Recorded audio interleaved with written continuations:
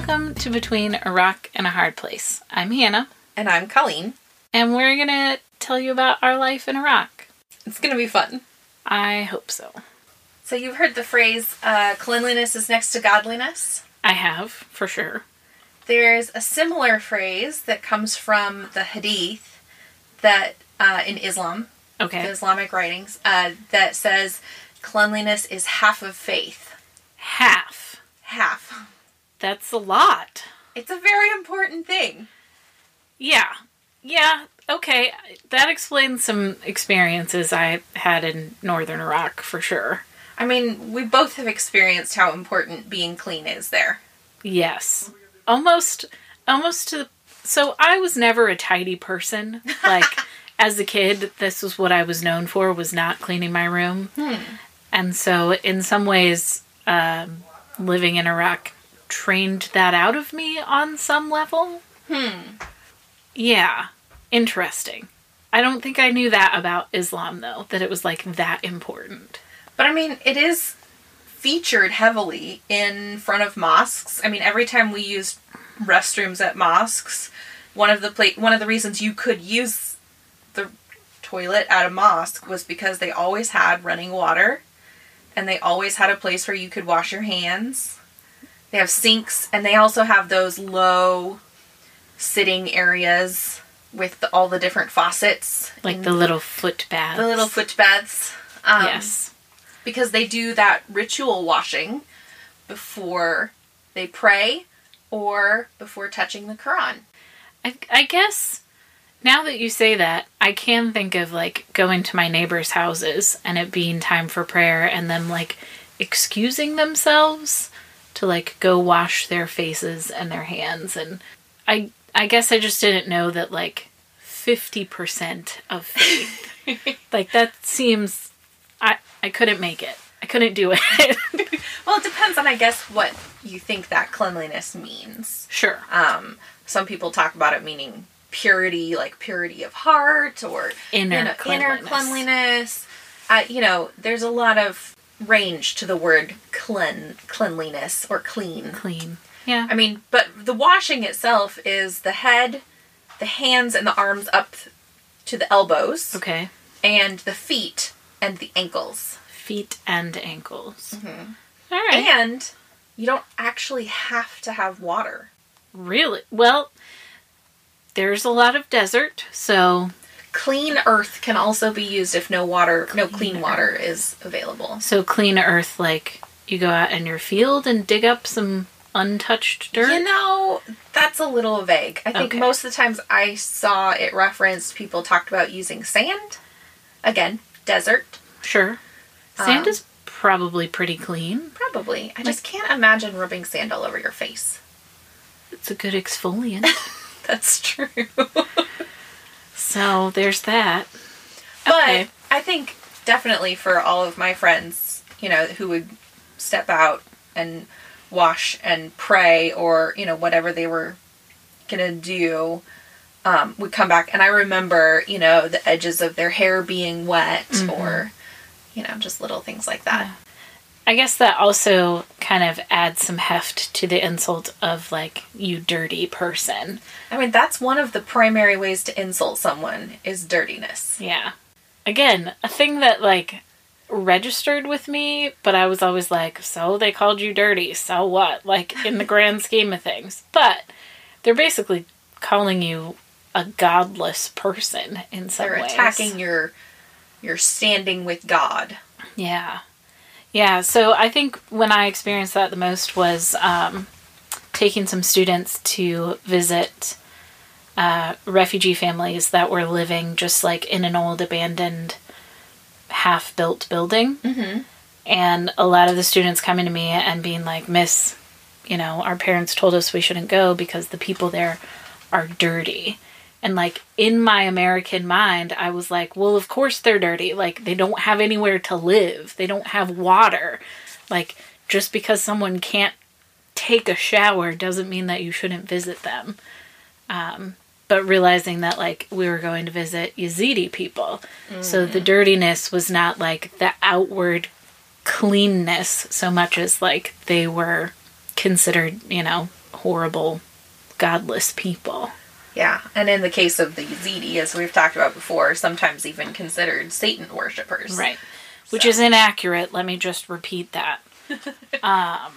Yeah, so that was part of the one of the cultural things that we had to kind of overcome, to be like, help these people. It doesn't matter.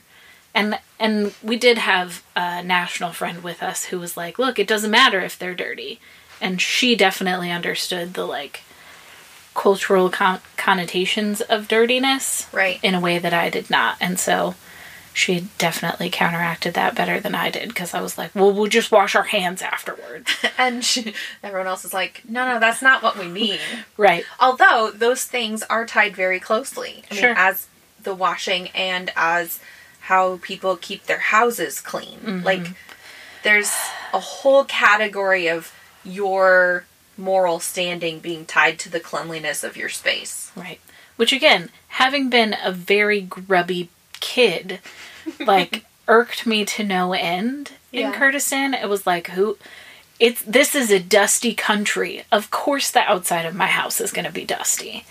And because there's no good sealing in houses, like the window seals, right? That there is going to be dust inside your house as well. Right.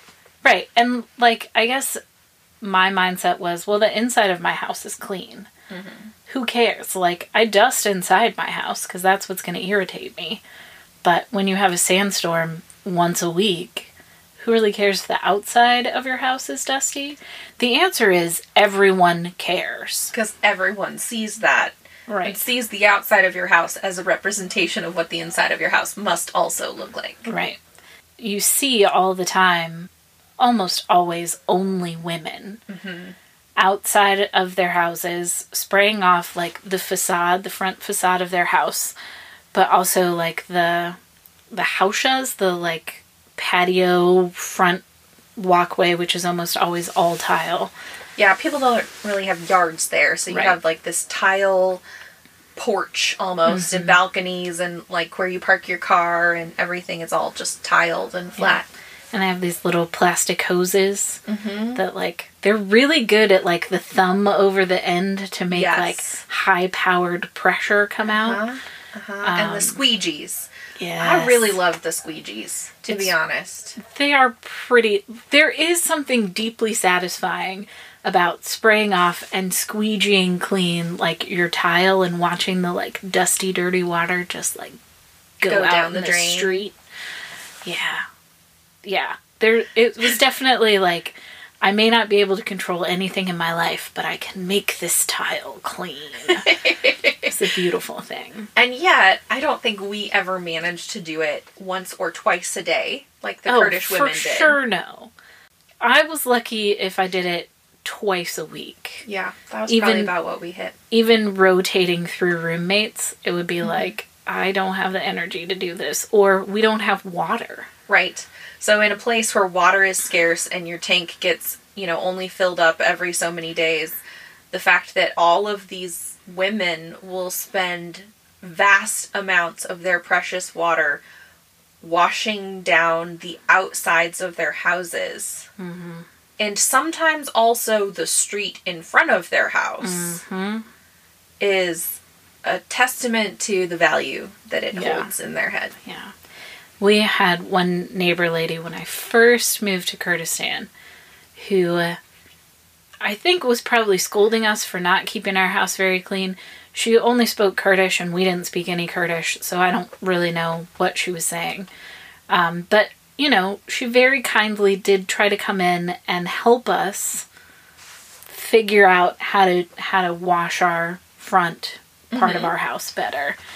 And at the time, we did eventually get this fixed, but at the time, our water pump had, like, the hose spigot for the outside kind of attached to it, but the water pump electrical was also grounded to the metal hose dispenser thing.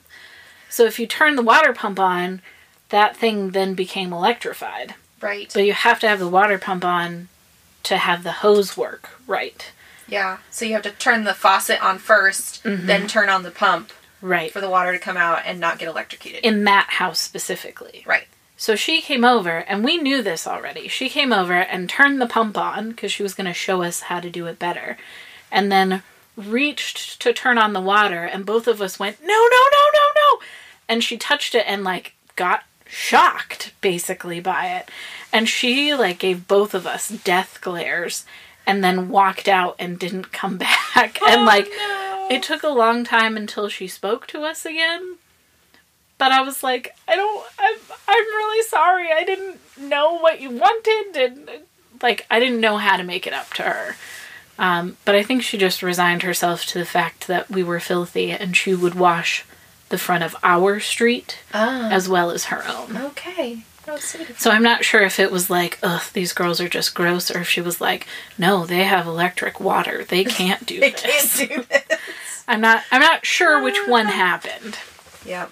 But yeah. Yeah, I think we certainly did not measure up to the standards of cleanliness there. Oh, for sure. I can only think of really one time where we both actually measured up to the standards of Kurdish cleanliness, and that was here in the United States. Yes. When we had a whole bunch of different refugee women over, and we received the comment that we would make good Kurdish women. Yes. Because our house was so clean. It really was a banner day in my life to have multiple Kurdish women be like, you'll be a good wife. So clean your house. And I mean, we spent 2 or 3 days cleaning. Yep, every year. That's become our yearly big clean in our house, is when we host that get together of women. It's like, oh, we gotta like, and our roommate this year, we were like, look, just don't touch anything. Yeah. Like, you can come in, you can eat in the kitchen, but like clean up, like no right crumbs. away. We washed down the baseboards and the walls and everything. Yeah.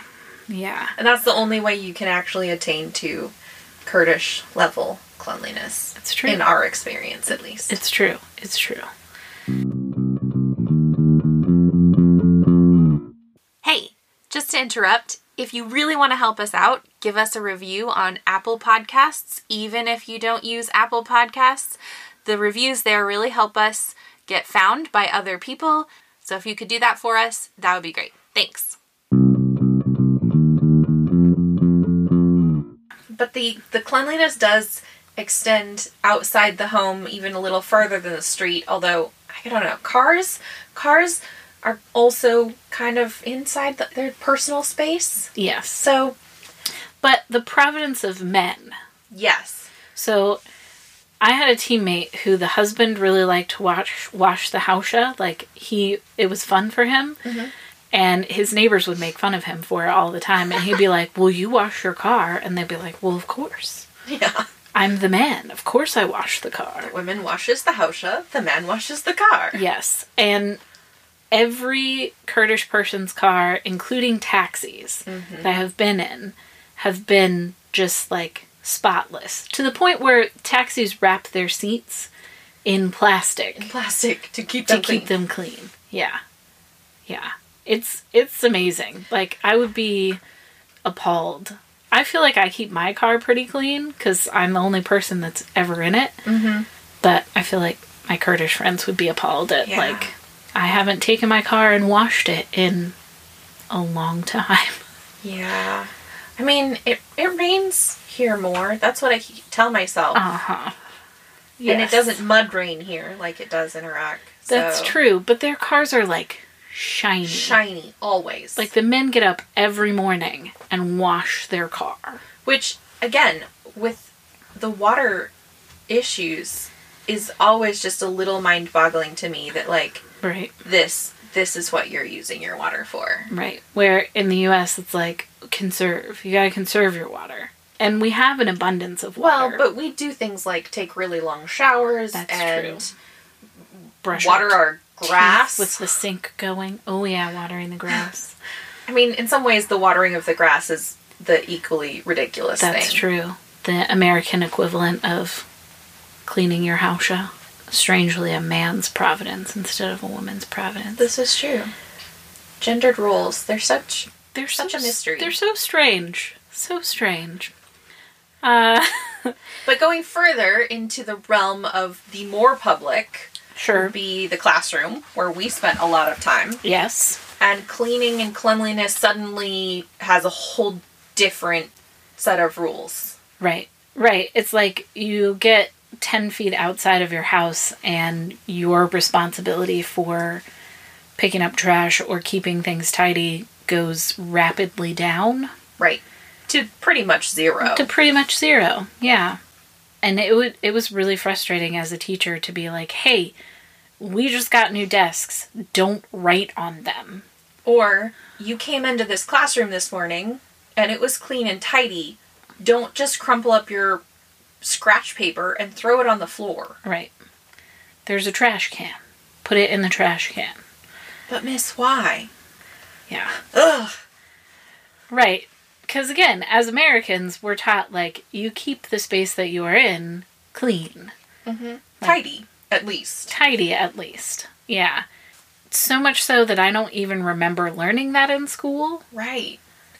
Like, I don't feel like we had a, hey, you have to keep your space clean lesson. It was just like, everyone does it. It is known. Yeah. It's so deeply ingrained in our culture. Mm-hmm. Whereas everybody doesn't necessarily keep their bedrooms clean. Right. In America. Right. But, yeah. Right. Or when was the last time you washed the windows on the outside of your house? Yeah. Never is the answer. No, I have once, I think, in the 5 years that we've lived in our house. But, yeah, definitely the classroom was a place where we had to work. And, I mean, I remember every other American teacher coming in and just being like, I don't understand how you can mindlessly trash your classroom. Mm-hmm. That included things, I guess, like you had mentioned something about leaving bread? Yeah, so it was one of the things that I felt like I had to fight against all the time was kids would eat their, their sandwiches and they would have these bits of bread left over. And they would put them, like, up on the windowsills of the classroom. And I was always like paper on the floor annoyed me, but not enough for me to be like, "Argh!" But food left to, like, rot on the windowsills, like things that your mouth have been on that are then left where other people see them, that just is gross to me. And so I would be like, guys, you gotta throw your sandwich scraps away. You can't just leave them out. And they would never do it. And it took me, it used to make me crazy. And one of my 6th graders finally was like, but miss, we leave them for the man that comes. And I was like, what are you talking about? And they were like, the man comes and he picks them up and he puts them in a bag and he takes them home to his chickens. And I was like, oh, this, like, there is a purpose for them being put up in the windowsills and not, like, left on the floor. Rules about how you're not supposed to throw away bread. Right. You're supposed to feed it to the birds or leave it out for the animals. Right. Yeah, because I then noticed that it was not uncommon to walk down the street and see bits of bread in the street. Right. For the birds or the chickens or whatever. Yeah. And it just kind of became this, like, okay, well, at least it's, like, biodegradable, I guess. Yeah. Unlike the chip bags that also get thrown on the street. Right. Chip bags. Man, did I come to hate chip bags. Chip bags and plastic bags. Dave used to tell us stories about how, like, try to convince people that in Kurdistan plastic bags actually grew on trees. Because it looks like it sometimes. Looks like it. Yeah. Again, this is like, you're going even farther out. Like in a classroom, you have a little bit of ownership of the space. Mm-hmm. And there is the expectation that it will get cleaned up because of the badgies, the cleaning ladies. Right. Who are kind of often considered, I don't know, lower class citizens in some ways. I loved the badgies at our school.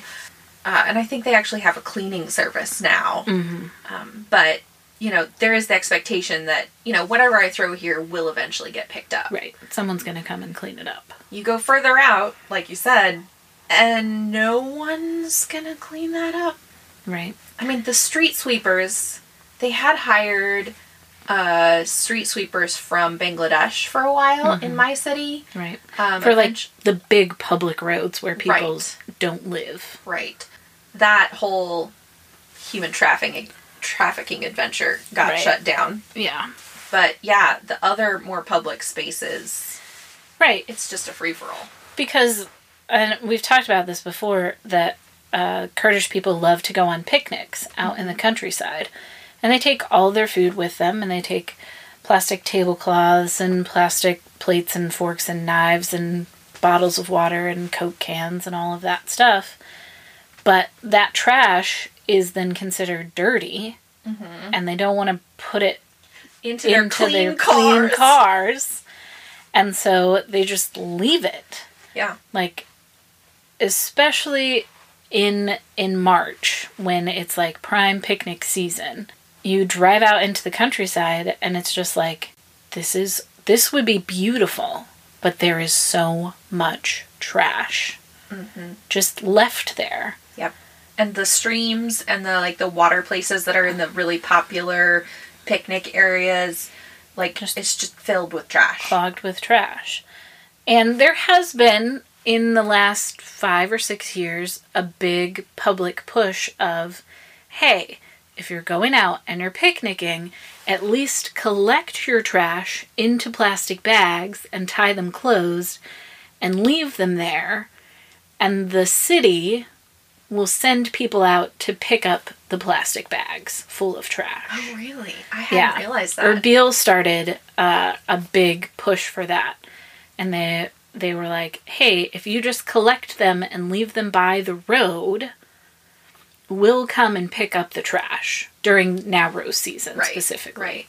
I mean, I remember we would take out our classes of students and we would bring extra trash bags. And we would start the picnic by picking up trash. In part because glass also gets broken and it's just not safe for the kids to be running around and playing with broken glass.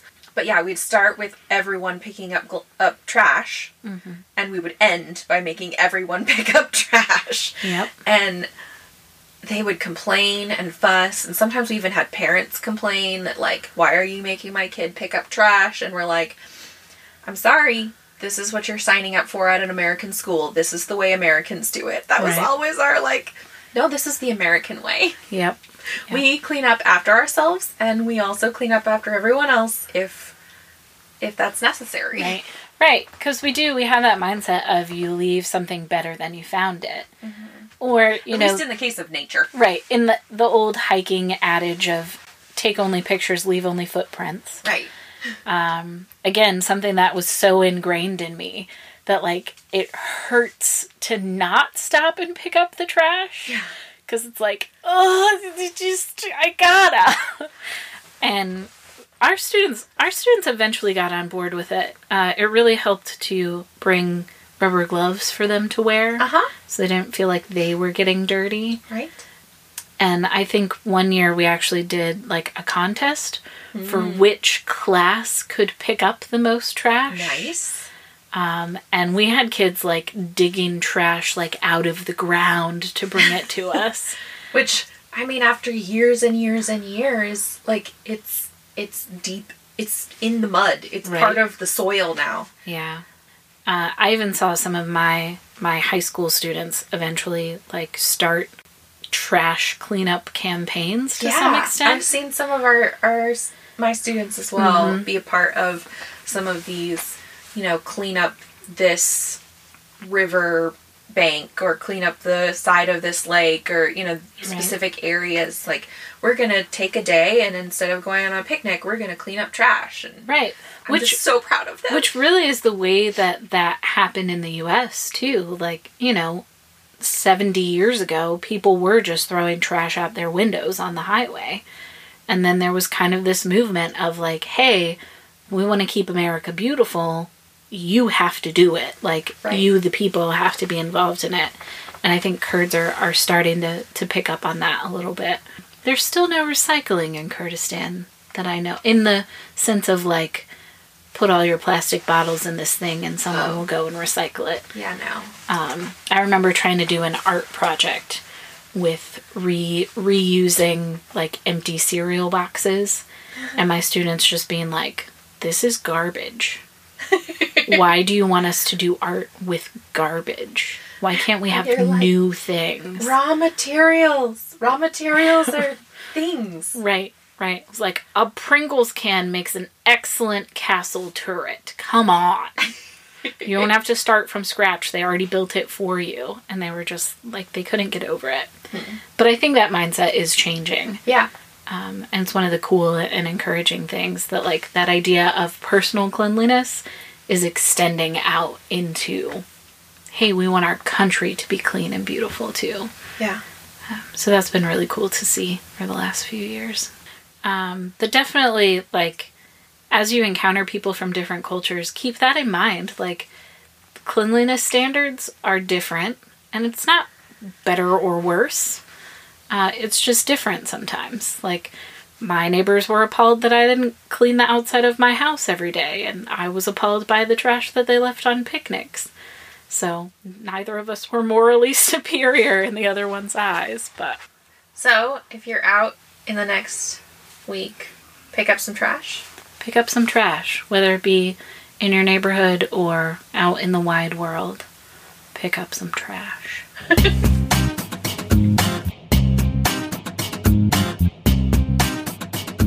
We'd love to hear from you. You can find us at Servant Group International on Facebook or Instagram, and you should check out our blog and complete transcripts over at servantgroup.org. And it's really helpful for us if you share our podcast or leave a review on whatever platform you listen to this podcast on. It helps us know that people are listening, and you can let us know what you want to hear next. Thanks for listening.